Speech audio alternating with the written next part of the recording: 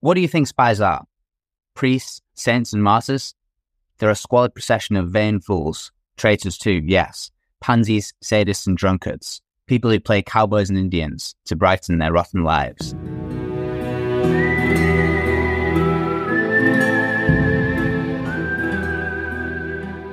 This is Genre. We're reading genre classics pulp gold, and we watch the occasional blockbuster.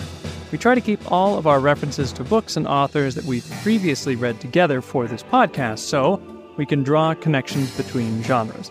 Can we create a web of connection between books in different genres and time periods? I don't know, but we're going to try. Right now we are reading spy novels with The Spy Who Came In From the Cold by John le Carré. And this week we have a big announcement. We are launching a brand new Patreon. Subscribing gives you access to our post-episode where we go off the record and on what we really think about the books. Check the link in the description to learn more.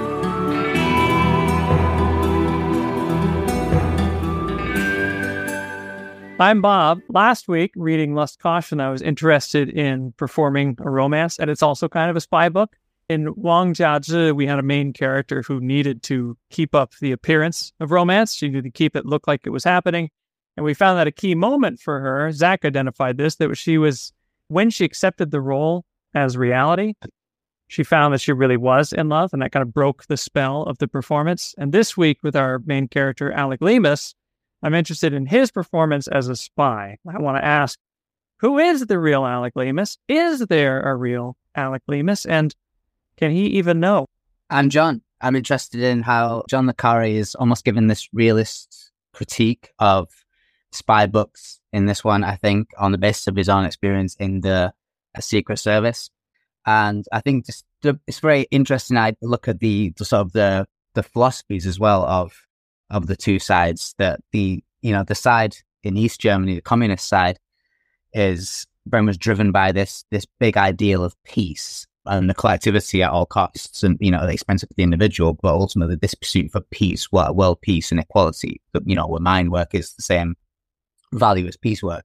So they're driven by all these big ideals. It's a very interesting conversation where they're talking about which of these ideals or what ideals the West has. I think it's Fiedler asks Lemus, the main character, what his ideals are. So we don't have ideals. He almost reminds, yeah. So that's kind of what I'm interested in. I want to talk a bit more about that. I'm Zach. I'm interested in how these characters each justify their roles and their actions on this personal level. Whether we're talking about the self-justification of torture, their ideology, or just falling in love with a drunken lout at a psychic library. I think he's literally described as a drunken lout. That's funny. Yeah, I couldn't remember how he described him, but I was like, how do you sum up Lemus's character in just one pithy phrase? And he's really just a drunken lout. Well, I found one here. It's in the full view of his colleagues, he was transformed from a man honorably put aside to a resentful drunken wreck, and all within a few months. Yeah, yeah. I think that really is the life of Lemus. Yeah, as it appears. Apparently, John le Carré, how he got inspired for him, he saw a guy in a trench coat show up to a bar. Did you guys read this? Yeah, I read that as well. No, I didn't. Tell me about it.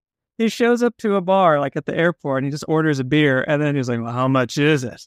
And they tell him, and he just starts getting out different kinds of currencies because he has no idea where he is. He just tries to pay with, he called him the archetypal secret agent figure. Exhausted, barely knows what countries he's in, and down on his luck.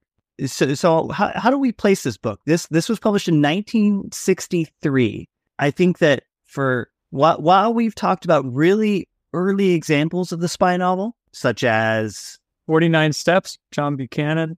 We read 2 James Bond books. 39 Steps. Thank you. You're bucking me. Inflation. Yeah. You read Guys with the Quiet American. Graham Greene, sure. And Our Man in Havana. We've read Our Man in Havana, which is a really funny comedic take also by Graham Greene. That was great. The spy, with the spy who didn't really realize he was a spy. And The Arsonist's Daughter. Oh, yeah, of course. That's a funny book.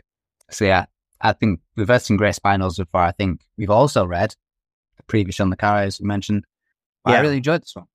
Yeah, incredible book. Such a good book. just a great fun book. Like the pacing is great. You know, it doesn't outstay its welcome, but it stays interesting the whole time. Great book. I read a really interesting review, like a customer review. I wouldn't call this like a review. I'd call this a 1-star Audible review, where someone was like, this whole book was just 9 hours of conversation. Writing professors always say, show, don't tell. And this book is why. This book is just tell, start to finish. I thought that was a really interesting take. So like compared to like a James Bond, you know, we've read a couple of James Bond novels now and presumably will again soon in the future. That James Bond books are a lot of show. They're a lot of boom. They're a lot of bang in all senses of the word. This is numerous scenes of planning and espionage activity, falling in love, being initiated into a, you know, hostile territory, being tortured and interrogated. 4 interrogations. Yeah, interrogations. What do you guys make of that? I've been watching Game of Thrones recently, actually, and I'm a weird guy, so I've never seen Game of Thrones in my life. So I'm watching Game of Thrones for the first time in 2023 because that's the kind of guy I am. And trust me, it's a good guy to be. I think what I love about the show is that every single scene is, you know, a power struggle. It's mostly just people talking. Like Game of Thrones is literally usually just 2 people talking every single scene.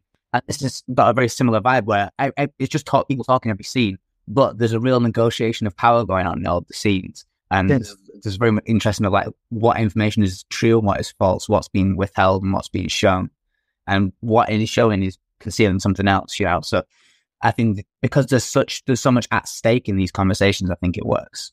I think the Game of Thrones is very similar. There's so much at stake in every single conversation that even though they're just talking, it feels like there's action. So I feel like it's almost, my response to what you're saying is it feels almost like an unfair accusation to me. I do think there's action in the conversation that is, you know, sufficiently showing rather than telling. But I agree that it's probably more like conversational than a James Bond, where it's much more action. And there are action scenes in this. There are like the last scene on the wall, for example, is a great action scene.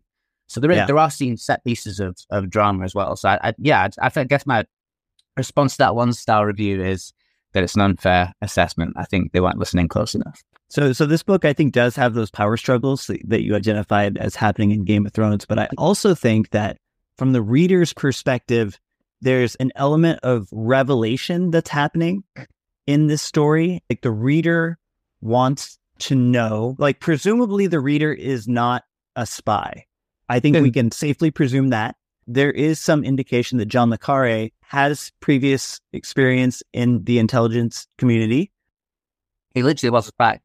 Yeah, so I sometimes I get the feeling that John le Carré is trying to humanize the profession, trying to make it relatable or convey something of his experience. When they argue about ideology, for example, I get the feeling that this is le Carré trying to share something with the reader, and the reader presumably is hungry for this kind of information.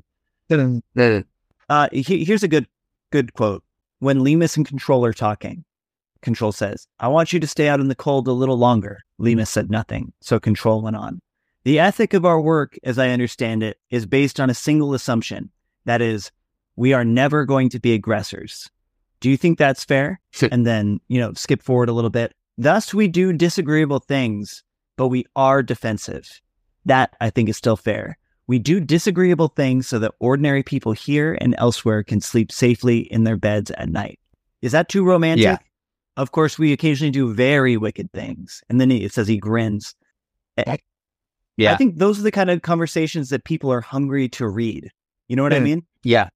Like real conversations. I think you're right. Humanizing the Secret Service in a way.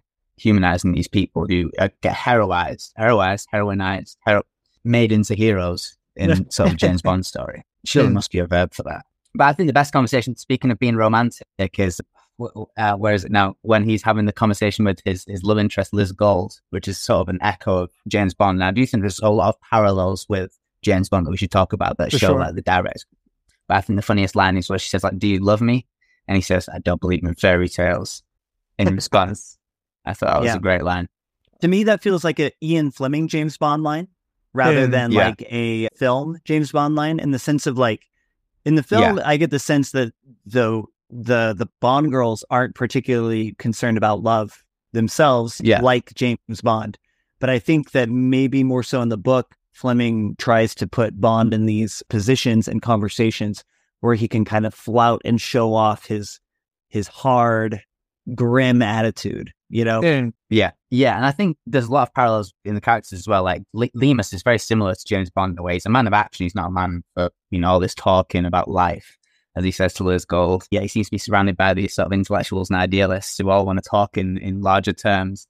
I think it's all very funny because, there's so much going on here that does feel like, you say, like just humanizing this genre.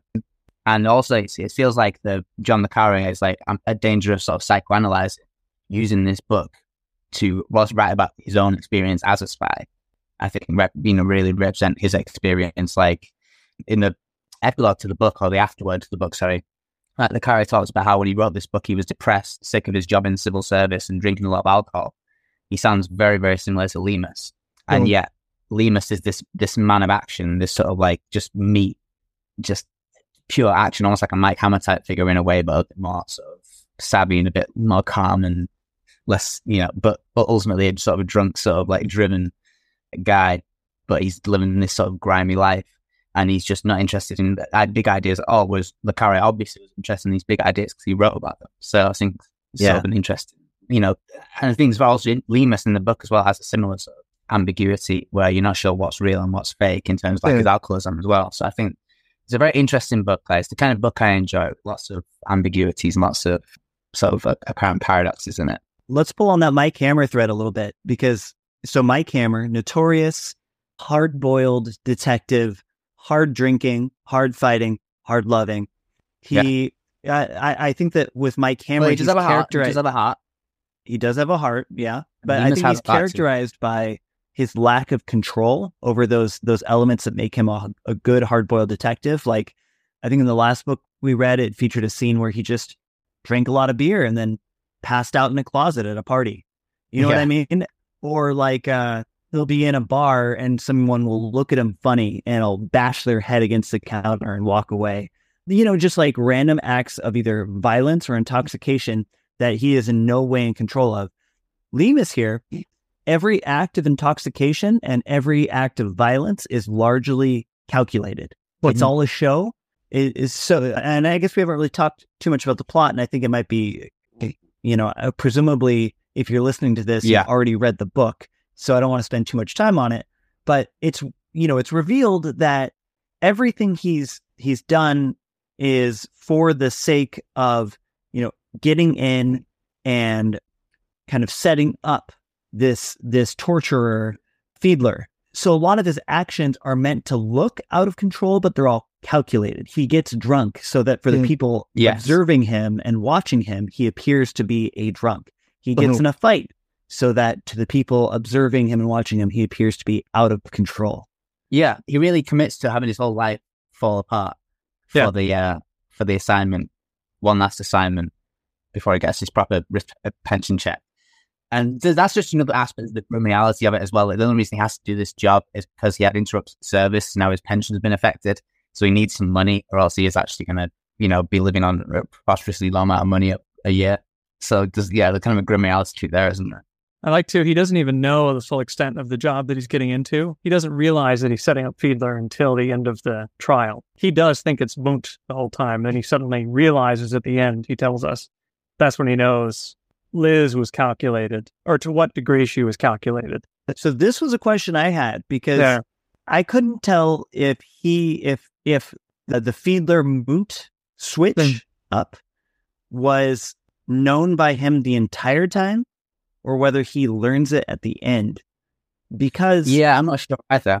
And it makes it really, like, in terms of like a narrative sense, it makes it really, how would I put this, challenging or maybe even confusing, because we're given his first person perspective, but his first person perspective is acting along. Presumably, if you have the interior monologue of someone, they wouldn't be reacting naturally to all of these things if they know they're, not only setting up this person, but setting up this other person. Well, I think it's like, he's always talking about how you only ever know parts of the story. Yeah. Any agent only ever knows their own part of this tale. Very few people, other than maybe Control, who does feature in this book, know about the full plot. So I think he probably wouldn't know about it because he doesn't need to know about many of the aspects. He knows what he needs to do and his job, but he doesn't know beyond what he can figure out for himself what's going on in the larger scale. Yeah. So I would imagine he doesn't know. And even that's unclear too. Some of the stuff he pretends not to know, like the Control tells him, once you get there, give them all the information they ask for. Make them think you're really telling them everything that you know. He does that, and we are getting that impression, but it just layers and layers and layers come off of Lemus throughout the book. I think is that just the lifestyle of being a spy? You become like that? He says that at one point too. He says like, well, eventually you have to really believe you are the drunk. You mentioned earlier like acting as the drunk, but he also starts to have a problem where he's a method actor to the point where, what's that story of what's his name when he started playing Hamlet? Daniel Day-Lewis. Daniel Day-Lewis was such a method actor that when his father died, he went up to play Hamlet and he'd gotten so into it that he just broke down on stage and they had to cancel the whole production for the rest of the season because he believed he was Hamlet almost. National treasure, Daniel Day-Lewis. At the end of chapter 23, it says, and suddenly, with the terrible clarity of a man too long deceived, Lemus understood the whole ghastly trick. That's when he realizes, I am here to get Fiedler, and that Munt is our guy. So I don't think he knows until then. Sorry, I got distracted because that would be a great movie. Kind of like Black Swan. You know, it's not sure which one he is. Daniel Day-Lewis descending into madness playing Hamlet. That would be a great movie. But who could possibly play Daniel Day-Lewis? Maybe he should act as himself. Well, I'm waiting for Daniel Day-Lewis to sign on for the film adaptation of Spy Who Came In From the Cold. I think that would be masterfully played. Yeah, he would be great as Lemus. But I think that's the question, though, isn't it? Like, to what extent is he really an alcoholic even, you know? I think he said he says to Control at the beginning of the book, like, you know, he did already like to sort of drink more than most. Like, Control explicitly asked him when he's almost like auditioning him for the role. So I think he's been chosen because he already sort of has this lifestyle going on already. But he really does let his life go to pot. Like, it made me feel like it's the opposite of James Bond. Like, James Bond has to go to some exotic place. They'll tailor some nice suits for him. He'll go there with a wad of cash and a bunch of clothes, all the right clothes for the occasion. Just going out for drinks with people. They'll be going out on adventures. Whereas Lemus is like, right, your assignment is you got to live by yourself in one room apartment and your life turns to shit. You have to really live it. It's really not a good deal. And all of it because of this broken service that means his pension is rubbish. It's quite a depressing story, really. And he's quite a depressing character. But to what extent is it real, do you guys think? At one point he talks about this, about the being a drunk and everything else. He says they are all extensions of what his personality could be. Like he shuffles his feet at different points to like really look like a drunk who doesn't care at all. And all of his responses are like, fuck the world, I don't care. He is going way beyond his normal self. He's like a wrestler, you know, like WWE wrestler. The Rock talks about you just be yourself, but turn it up as loud as you possibly can. Every aspect of yourself. Yeah. I think he is chosen because he has the ability to be this down and out character. It's potentially him, and they say, "Okay, go." He's almost been waiting for that excuse to be down and out. Yeah. Well, that's kind of like a thing I hear about creative writing too, and I wonder if John le Carré would agree with this. Like, you don't write characters that you don't fundamentally understand, even if you have a book full of distinct, you know, characters.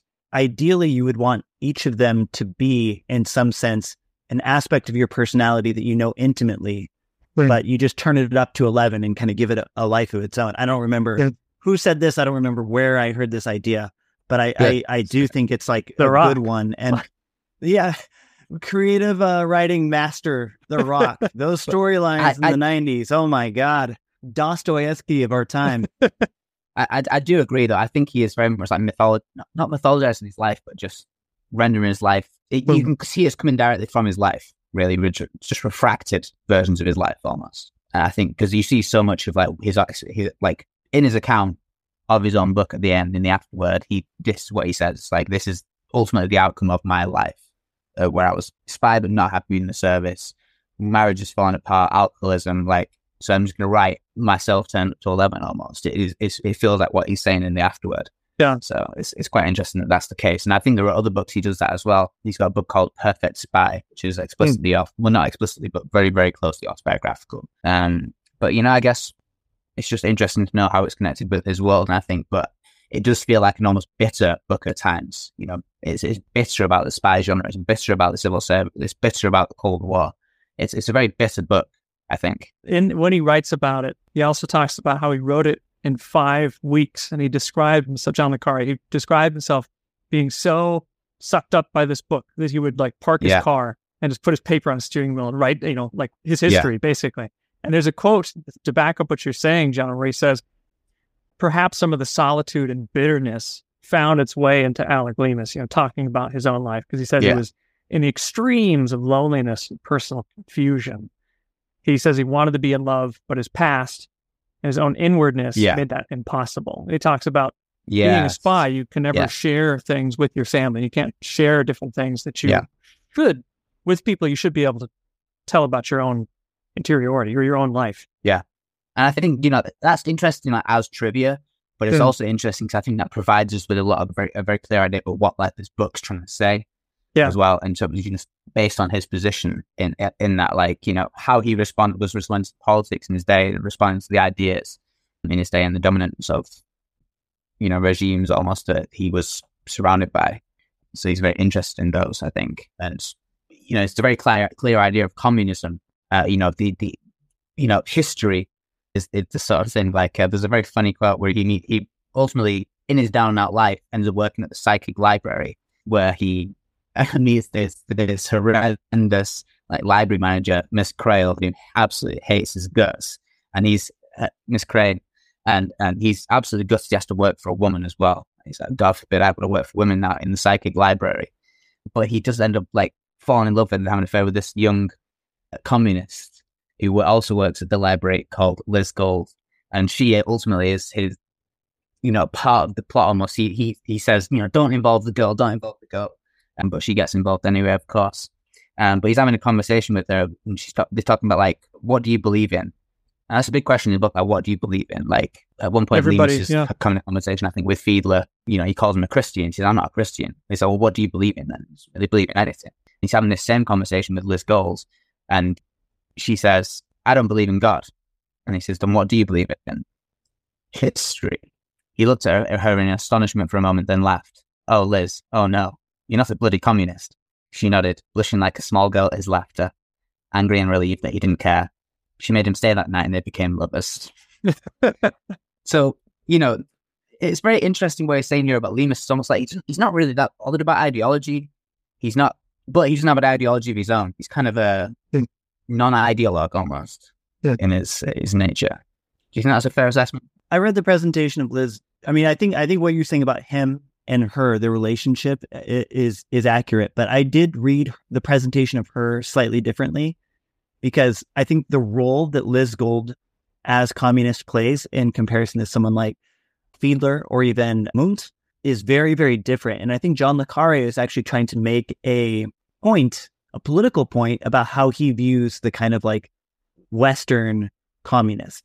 Because the presentation of Munt is as pure bureaucrat torture. You know what I mean? Yeah. I mean, we have a spectrum here. Munt also kind of a Nazi. So bureaucrat, but also he's only a communist because that's where he is. So he's a communist now, but only by happenstance because the Nazis lost. Fiedler appears to be a true believer, but also a person who views the ends as justifying the means. So Fiedler seems to actually be a dyed in the wool communist, but it's political communist tied to the aims of the state, not a global idealism towards work or whatever. Liz Gold doesn't seem to actually connect the idea that the Communist Party that she is affiliated with is directly controlled by an outside political organization. She talks about things like, they're calling each other comrade is so distasteful. It has this military ring to it. She views her communist beliefs as being more in the lines of feed the homeless, care for the workers, It's all the rhetoric that she buys into, but she doesn't buy into the hard-nosed politicking. And I think that Le Carré is trying to paint the Western card-carrying communist as hopelessly naive about what their real position in global politics is. Yeah, and they've got like 7 people who turn up to their nights or whatever, and they try and sell copies of the communist magazines on the streets, but nobody buys them, so they just end up buying them all themselves, then forgetting that they've done so, and then reporting to their superiors that they sold 18 copies of Socialist Weekly or whatever, when actually they sold none. They're useful idiots. Yeah, and they are indeed used as foibles in this book. But at the end, spoiler alert, she gets shot on the at the wall between East and West Berlin, the Berlin Wall, and what's that saying? And then Lemus himself, I think, gets shot at the end because he's just seen her die and he's just like lost the will. He's like, I don't really care anymore. Gets shot himself. So both of these characters there, these useful idiots in a way, which is what they are really for the larger plot of control and the circus. He's just a schmuck that has to give his life away and ultimately to complete a mission to protect a British agent in London who, Nazi communist bureaucrat though he may be, was also London's guy on the inside. They have to protect him, so they have the useful idiots of Lemus and Lisdell, but both of these useful idiots get shot. And I think that's really a big part of the bitterness of the book, that's the note it ends on. These useful idiots get chewed up and spat out. I think that does express a lot of the bitterness that I think Le Carré is trying to get across in this book. And I think it really makes you wonder how worth it was it? Is it worth it for Lemus to die for the sake of Munt? Is it worth it for Lemus? And there is a direct discussion of that in the book, that very issue, where innocent people have to die. But what would you prefer? Like this kind of Cold War type thing where, innocent people die, but not that many people die really in these secret service operations, so that many lives are actually saved through this sort of covert spy work in a way. So it's, I don't know, I think there is no way of not getting your hands dirty in the spy business, I think is the point. I think a lot of this book as well, I think is trying to expose the dark truth, the dark methods behind upholding Western ideals. I think is a big thing that this book is trying to bring up. I think that's a big part of its politics, is, really almost this sort of like expose, the Western methods, because we often hear about the Eastern methods, all the awful things that communists are doing, and that gets compared to Western ideals. That's the way Control puts it at the beginning of the book. He says the problem here is, we compare Western ideals with Eastern methods, and what Le Carré seems to be getting across in this book is that the Western methods are just as nefarious as the Eastern one. But whether he's saying that's still a better alternative than full-blown war where hundreds of thousands of people die just for a few innocent people like Lemus and Gold to get killed, I think that's an interesting question. I do think the book raises. I can't find an exact quote though.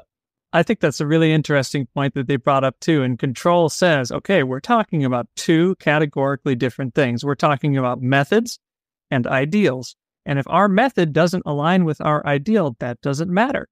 We're talking about methods and ideals. That's how he justifies it. I really like how, I love Fiedler. I'm going to say that right now. Fiedler he's such a likable character, even though he's called the torturer. He seems like a Bond villain for the whole book. And you finally meet him and he's just delightful. But he talks about how he justifies everything. And he does keep asking Lemus, and Lemus is like, fuck off, Fiedler. And he keeps asking, what's your philosophy? But when he defines his own philosophy, he goes so far as to say, I myself would put a bomb in a restaurant if it brought us further along the road. He says, I would tally up how many children died, how many women died. As long as it got us further, it's worth it. So he thinks that the peace and progress that the Communist Party will bring is worth, however many people you throw away.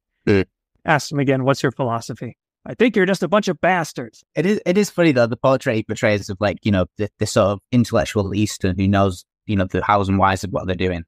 You need to surrender yourself to the whole. You need to be willing to. You're not allowed to err. You don't have the right to err. Even you must not stop the inevitable march of history. All the while, but also all the while being sort of silly, because it's like you don't seem to see that it's kind of silly. Like if history's so inevitable, why do they have to work so hard? That's true. So they don't seem to realize this point. But I think the fact that the Western guys have nothing to respond with, they're just like, we don't really have like a positive vision to put forward to you, and really we just sort of don't agree with you guys. It's weird.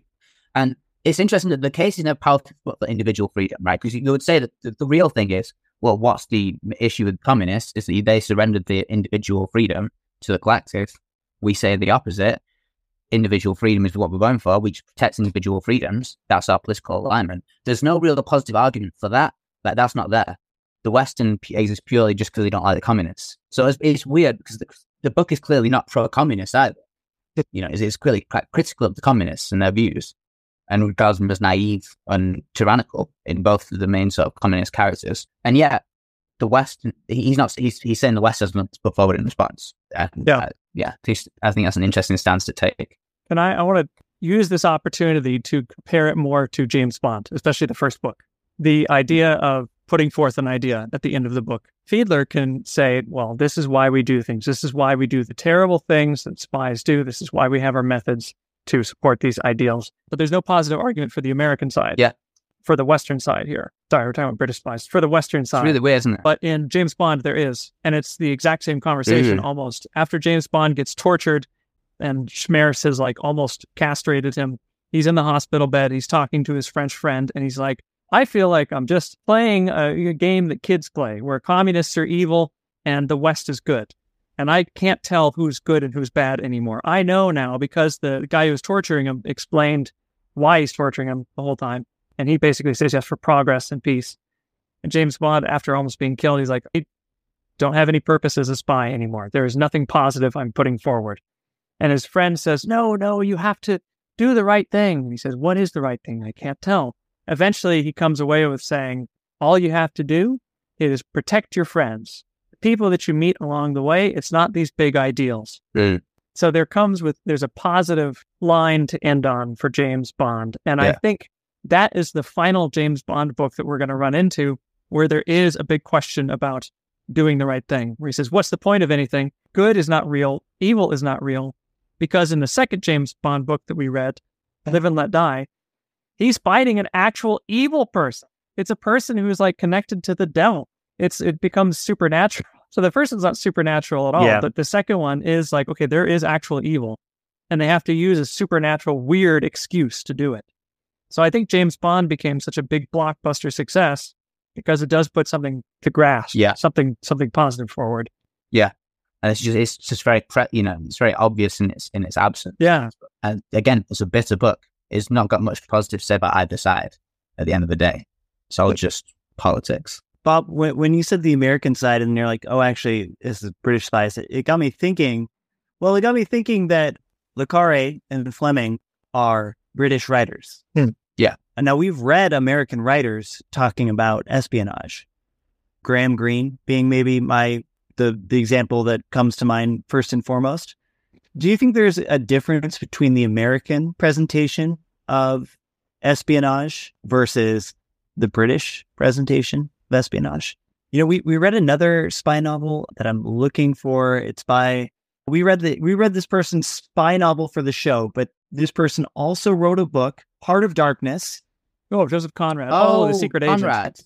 Conrad, Secret Agent. Thank you. Long time Sorry ago. that the best I can say about the Heart of Darkness is, the one where they go into the jungle.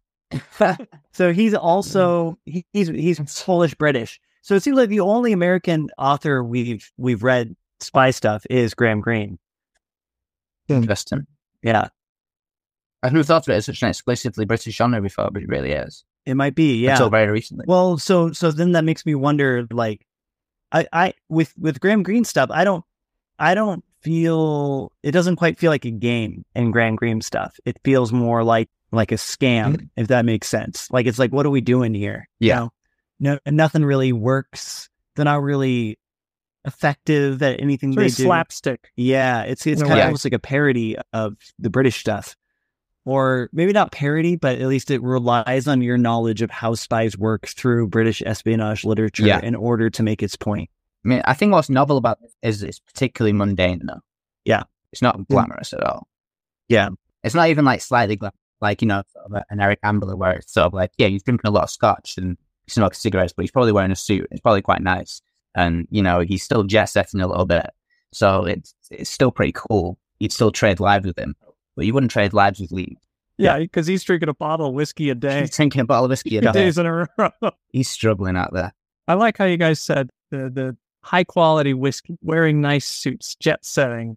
He's I not think we've drinking high seen lots quality of. whiskey. I think. He's drinking the He's gutter buying stuff. the cheapest. Yeah, he's got no money. I think there's another difference in spy tropes and the way that they're played. Besides, like the luxury, there's also one that's really important. I feel like is being disguised and pretending to be someone you're not. Lemus is doing that the whole time, but he's doing it as Lemus. Lemus is Lemus in this, and like we've said, it's his whole life. When Bond goes in disguise and Live and Let Die, it's comic. He dresses like an American. He can't really do an American accent. It's kind of funny. He complains about his clothes, how bad they look.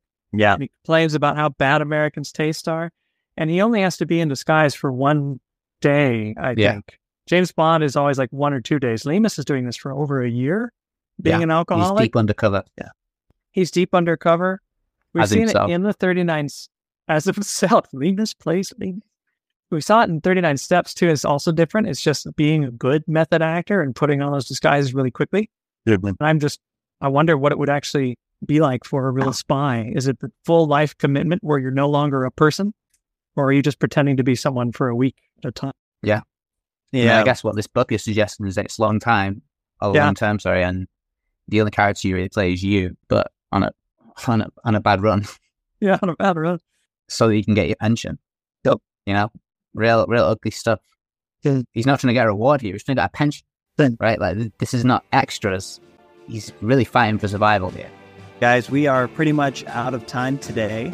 John, what's our next book? It is the next Bond book that we need to read, the third Bond book, which I believe is Moonraker.